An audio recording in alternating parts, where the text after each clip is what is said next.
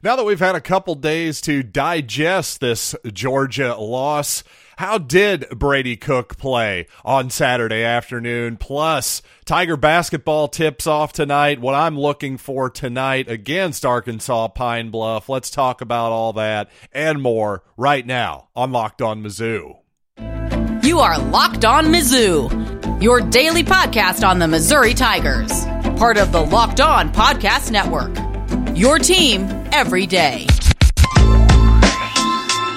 Hey, all you true sons and daughters, I'm John Miller, your Mizzou mafioso and the central scrutinizer of Missouri Tigers football and basketball. And these days, every new potential hire can feel like a high-stakes wager for your small business. That's why LinkedIn Jobs helps you find the right people for your team faster and for free. Post your job for free at linkedin.com/lockedoncollege. Terms and conditions apply. And I guess if you're a quarterback on a major college football team, or even high school for that matter, there should be in the terms and conditions apply. Hey, guess what? When you lose a football game, well, there's going to be a certain section of the fan base that is going to blame you no matter what. So predictably, as we're a couple days out here, people are now taking Brady Cook to task somewhat. And let's be real, that interception that he threw, Missouri trailing 27-21 at the time, to the nose tackle there, Stackhouse for Georgia with the interception. Just a terrible, inexplicable play by Brady Cook. I'm sure one that he's going to want back and maybe think about for a long time, though hopefully he can flush it out of his memory this week and get on to Tennessee as soon as possible. But I went back and actually watched all of Missouri's offensive snaps this morning, and I gotta say, I actually really liked how Brady Cook played until that interception to again, the Georgia nose tackle on the screenplay there. Let's actually just break down that play really quickly there. There was 4 down linemen for Georgia. A 5th guy comes in late on the blitz, maybe even a 6th guy too. Certainly a 5th guy comes in late and surprises Cook on a blitz, and he feels some pressure there and frankly just panics and makes an inexplicable decision, one he's obviously going to want back. But the real problem there is that it's 1st down and 10. Cody Schrader has just picked up a huge gain up to midfield there for Georgia. There's really no reason for Cook to panic there whatsoever. In fact, you go back and look at that play. If Brady Cook is feeling pressure, well, he's got the perfect release valve. It's Mekhi Miller off to his right in the flat. He's wide open without a Georgia defender within 10 yards in the picture on the television there. So instead of dumping it off and taking the easy yards there, which Cook often does, I don't think he ever looked over Miller's way, to be fair to him. But instead, again, just a throw that Missouri just did not need at the time. And that's the way I felt about Cook's second interception as well. The 3rd down and 10, Missouri obviously in a little bit of desperation mode, now down 2 possessions.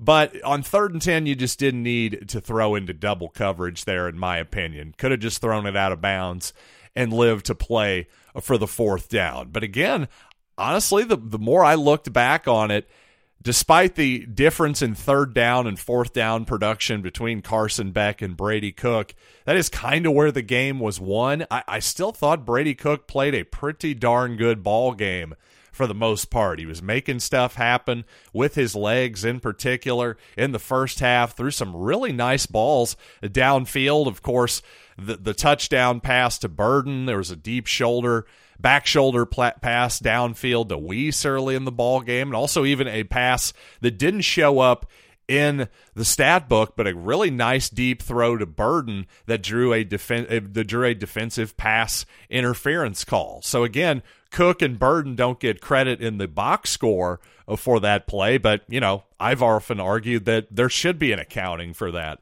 somewhere in the stat sheet. I'm not saying you should get the passing or receiving yardage, but on that type of thing, defensive holding, defensive pass interference, those type of yards, heck, back in the day, I remember when Football Outsiders tracked this kind of thing in the NFL, one of the leading receivers in the NFL, perhaps it was Antonio Brown at the time, had something like 250 yards in defensive pass interferences for the season. That's a heck of a difference and a heck of an impact just in terms of football value. But again, overall, I just think Brady Cook played about the game that he's played all season. I thought he played, for the most part, a very good football game up until that interception. Missouri started getting into scramble mode, desperation mode there at the end. Maybe you wanted a little bit more of a variety on the last couple drives there instead of so many back shoulder plays. I would have liked to seen some more routes down the seams, down the middle of the field to attack Georgia when they were starting to get a little bit more aggressive in their pressure at the end of the game there. But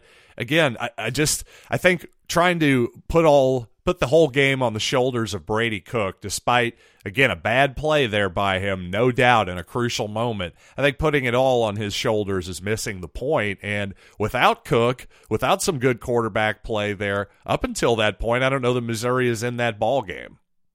Now, on those 3rd and 4th down numbers, Brady Cook 3 of 7 passing for 38 yards with 1 interception. That was at the end of the game there as Missouri was in a bit of desperation mode to catch up. Also 1 run for a first down for Cook. Again, this is on 3rd and 4th down alone. He also picked up a couple rushes for a first down on the opening drive alone. But Carson Beck, on the other hand, 8 for 12 for 77 yards, 2 touchdowns. He also scrambled twice for 2 first downs. Again, on 3rd and 4th down, these numbers here for Beck. So, if anything, I probably didn't give Beck enough credit coming into this week in terms of his scrambling ability. Now, he isn't a scrambler per se, but if you drop back into man coverage, the void is opened there in the middle of the field.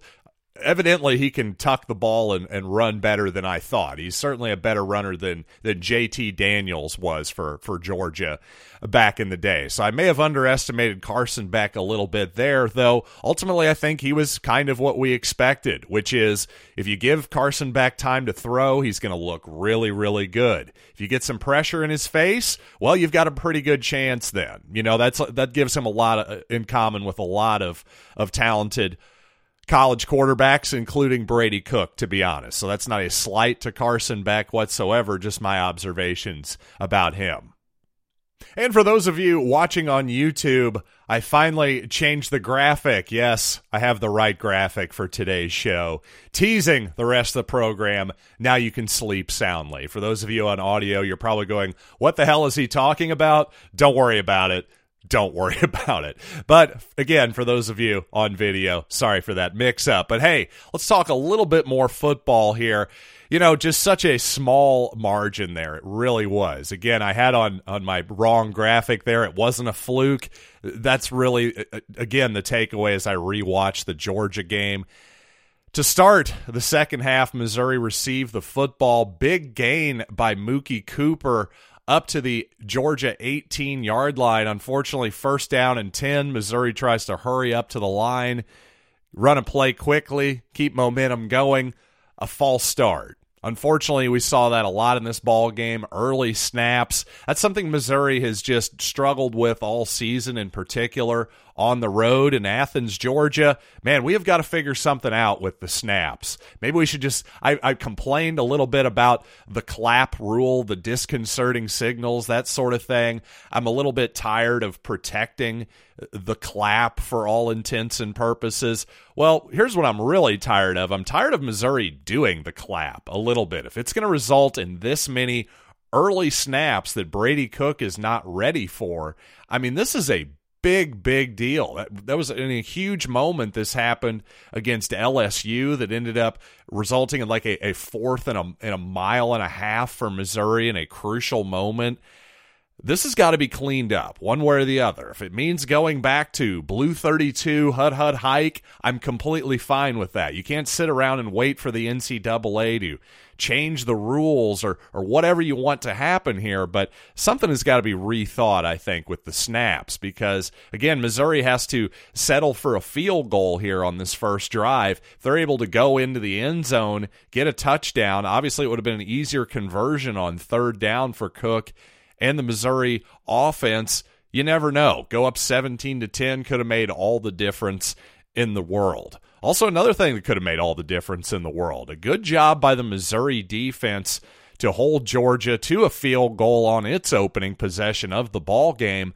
But when Georgia lined up on that 4th down and 5, maybe it was 4th and 4.5, something like that, Missouri jumps off sides, gives Georgia the first down. Well, they completed the pass anyway, but I do believe. But the point is, the Tigers just weren't ready for that play, and it was a huge down. And honestly, Missouri just should have called timeout. Considering how much Eli Drinkwitz loves saving his timeouts, I don't think we're going to talk about the end of the game, by the way, that particular moment, but just being a little bit flippant there. But seriously, there should have been a timeout called there, especially in the first half. You don't need to worry about saving your timeouts for the end of the game, the end of the half situation, as much as you do for the end of the game. So to me, that's maybe a spot where even though the Missouri defense did a good job of holding Georgia in the red zone to 3 points, they could have come away with 0 if you call timeout there. Maybe Georgia, now that they don't have you off guard, maybe they decide to punt the ball. Maybe you have a better defense and you stop them, turnover on downs. The point is, give yourself a better shot next time and call timeout. And as we sit here today, I got to think I'll be picking Missouri this week against Tennessee, though I have to admit, I don't love the spot for Mizzou against the Vols this week. So I want to explain why exactly that is here coming up in just a second. But first, I want to tell you that now it's time for your game changer of the week, brought to you by Athletic Brewing Company. And much like Cody Schrader, Athletic Brewing Company has completely changed the non-alcoholic beer game. They make non-alcoholic beers that actually taste good. And I tell you, Schrader has been such a revelation this year, honestly. I think he's been even better than I think most Missouri fans expected. And to go for over 100 yards against Georgia, yeah, that's a game changer for you, in my opinion. And, of course, the biggest game changer of all, Athletic Brewing, which is fit for all time, so you can drink them anytime, anywhere, and make any activity even more enjoyable. So you can find Athletic Brewing Company's non-alcoholic brews at a store near you or buy online at athleticbrewing.com. We're talking IPAs, Goldens, Sours, the whole deal. So first-time customers, use code LOCKEDON to get 15% off your first online order. That's code LOCKEDON at checkout for 15% off at athleticbrewing.com. Near beer, exclusions and conditions apply. Athletic Brewing Company, fit for all times. As a longtime wagerer, observer, fan of college football, this is kind of a classic spot to fade Missouri, just from an objective perspective coming up this week against Tennessee, because Mizzou just came off, well, a tough loss to Georgia, a draining physically, mentally, emotionally, the whole thing. I mean, this team has got to be a little bit disappointed right now. Certainly on Sunday, they were probably disappointed. Saturday night, hey, by now they've probably got to flush it out of their system if they're really going to come back against a Tennessee ball club on Saturday and come out with a win. Another 2:30, big-time window for there on CBS against Mizzou. So that's a tough spot because Tennessee coming off, well, a less than competitive game to say the least, something like 59-3 against UConn the last I checked. I don't know if that was the final, but yeah, basically Tennessee rolled over the UConn Huskies in a serious fashion. So obviously, that's basically a half of a bye week almost for the Vols. Their coaching staff was sort of like Missouri coming off a bye week against Georgia. They were able to get a bit of a jump on their preparation for the Dogs. Well, the Volunteers can certainly do a little bit of that as well, use some more of their capital against Missouri. So this is a tough spot for the Tigers. I think that actually explains somewhat why two teams that look pretty even on paper, Missouri actually over at FanDuel Sportsbook is a 1.5 underdog right now at home. Though I got to say, I expect that this team has not lost its edge. I expect that they still are going to have that something to prove attitude. But again, just from an outsider's, if I were not a huge Missouri fan, if I weren't watching this team every single day from a reporting and opinion perspective, I might have a different opinion. I really might. I'm just telling you guys that. But I as of right now, I'm still going to pick the Tigers to win because I just think this team, number one, it seems to be in a pretty good spot injury-wise for a November ball club, so that's really helpful. But number two, I just don't think they're going to give up at this point. I think even though technically a lot of their goals are gone now, I think still there's so much to play for this team. If you're telling me a 10-2 season is something not to be proud of, I'm going to tell you you're wrong. Now, coming up off a loss, obviously people generally like to throw some blame toward the quarterback and the head coach. But you know what I'm going to do? I'm going to give Eli Drinkwitz some credit right now because this is actually a bigger picture thought and not totally specific to Georgia, though I thought Missouri's ability to play in the trenches and hold up rather well against the Dogs really showed something to me. It showed that Eli Drinkwitz has a real ability to identify a weakness on his football team, in his program, and fix it. We've seen this time and time again, really, over the last 2 or 3 seasons or so. You saw Jethro Franklin, unfortunately for him, nothing against Coach Franklin, but apparently there was a weakness in the Missouri defense, the defensive line, and, well, Eli Drinkwitz took action, and Missouri, the back half of that season, was a much better defense. Once Steve Wilkes moved along, Eli Drinkwitz found Blake Baker, and the Missouri defense was even better in 2022 than it finished at the back end of 21. Also, this season, the offensive line, much improved with the new offensive line coach, the offensive coordinator as well, Kirby Moore for the first time under Drinkwitz, Missouri having a designated OC and play caller. That's obviously been a plus so far for Missouri and Eli Drinkwitz. So whatever Missouri has to do going forward, now here in year 4 of Drinkwitz, the one thing I've identified kind of from the beginning is even when times are tough, Eli Drinkwitz, his teams definitely play hard. Well, another thing I can see is that Drinkwitz has shown an ability, again, to identify a weakness and fix it, and also in particular for him to take away play calling from himself, essentially, and give it to somebody else. That showed a lot of humility, a lot of self-awareness, and something that a lot of coaches, I think, would have too much of an ego to do. So good on Drinkwitz for that decision, and really all of his fixes so far have turned out pretty darn well for the most part. And you know what? One more football comment before we get to tonight's basketball, a tip-off for Mizzou. Well over 140 comments right now on my latest video on YouTube. A great example of the 2 Georgia fans I was talking about, because one version of the Georgia fan base is going, hey man, great show.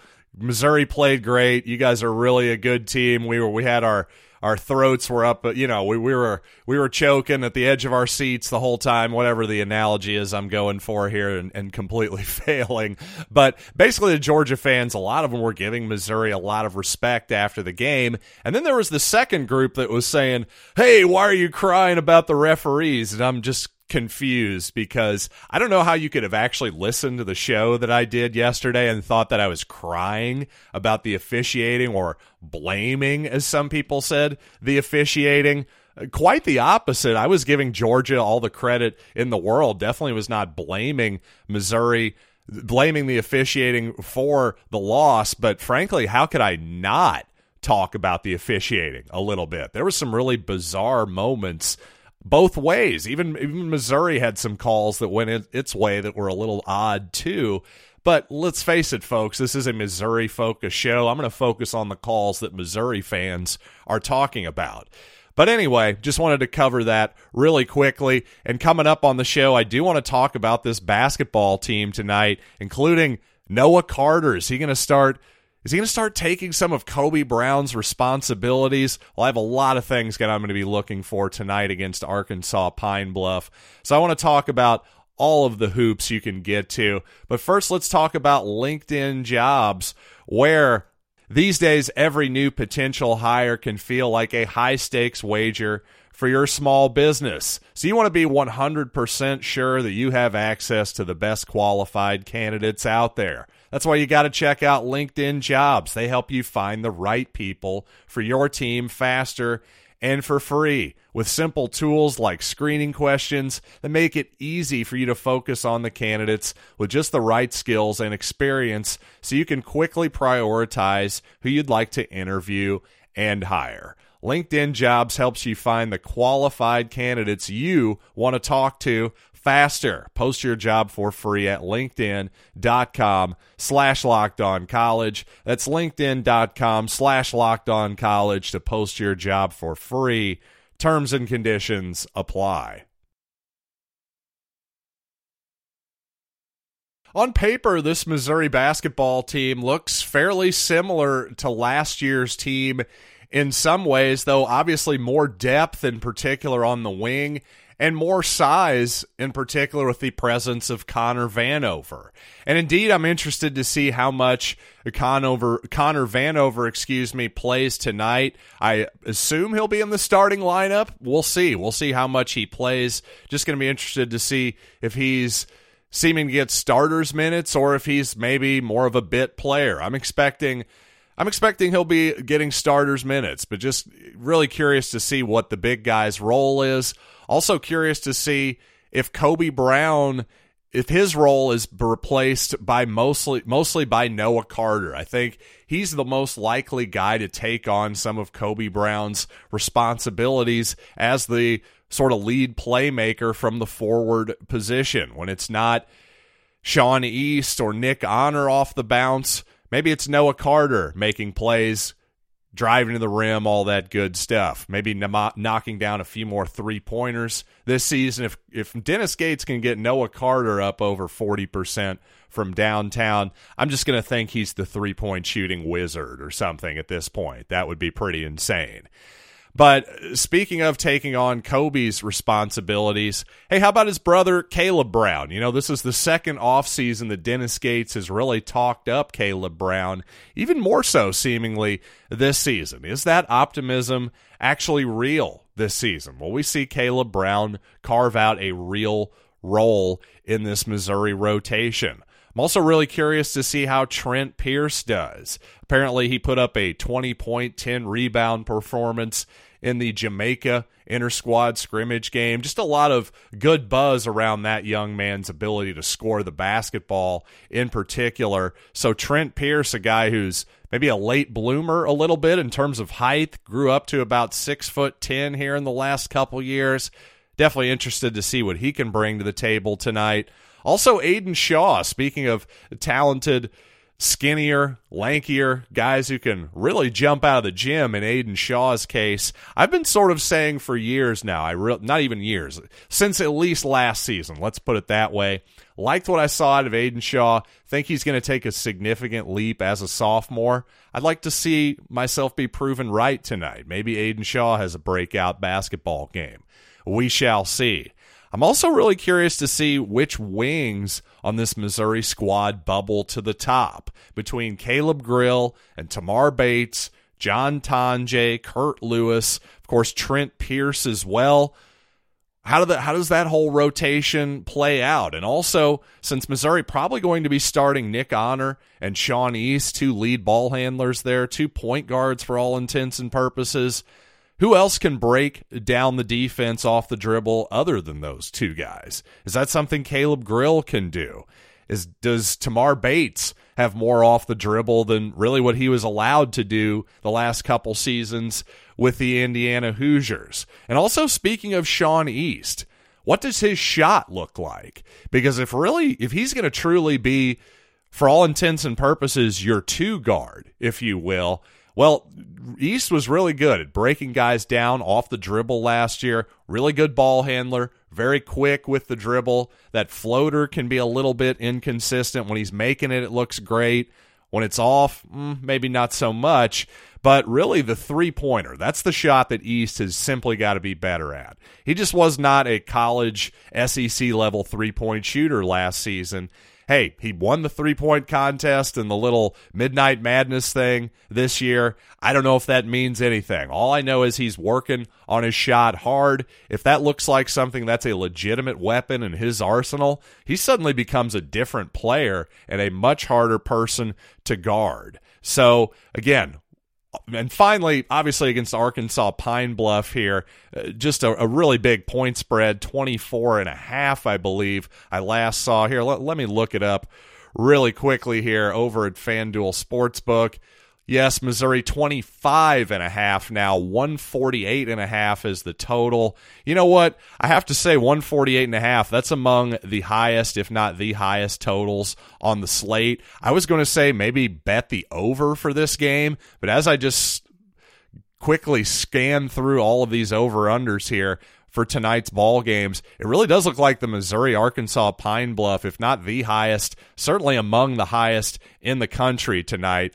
Toledo and Detroit Mercy, we finally got a game that has a higher total. So, again, I'm scrolling through tons and tons and tons of games here on opening night, and Missouri really stands out of the total. So, my point here, a long way of getting to my point, which is that I was going to tell you to bet the overs here early in the season, and it seems like my friends over at FanDuel Sportsbook are on to the Tigers.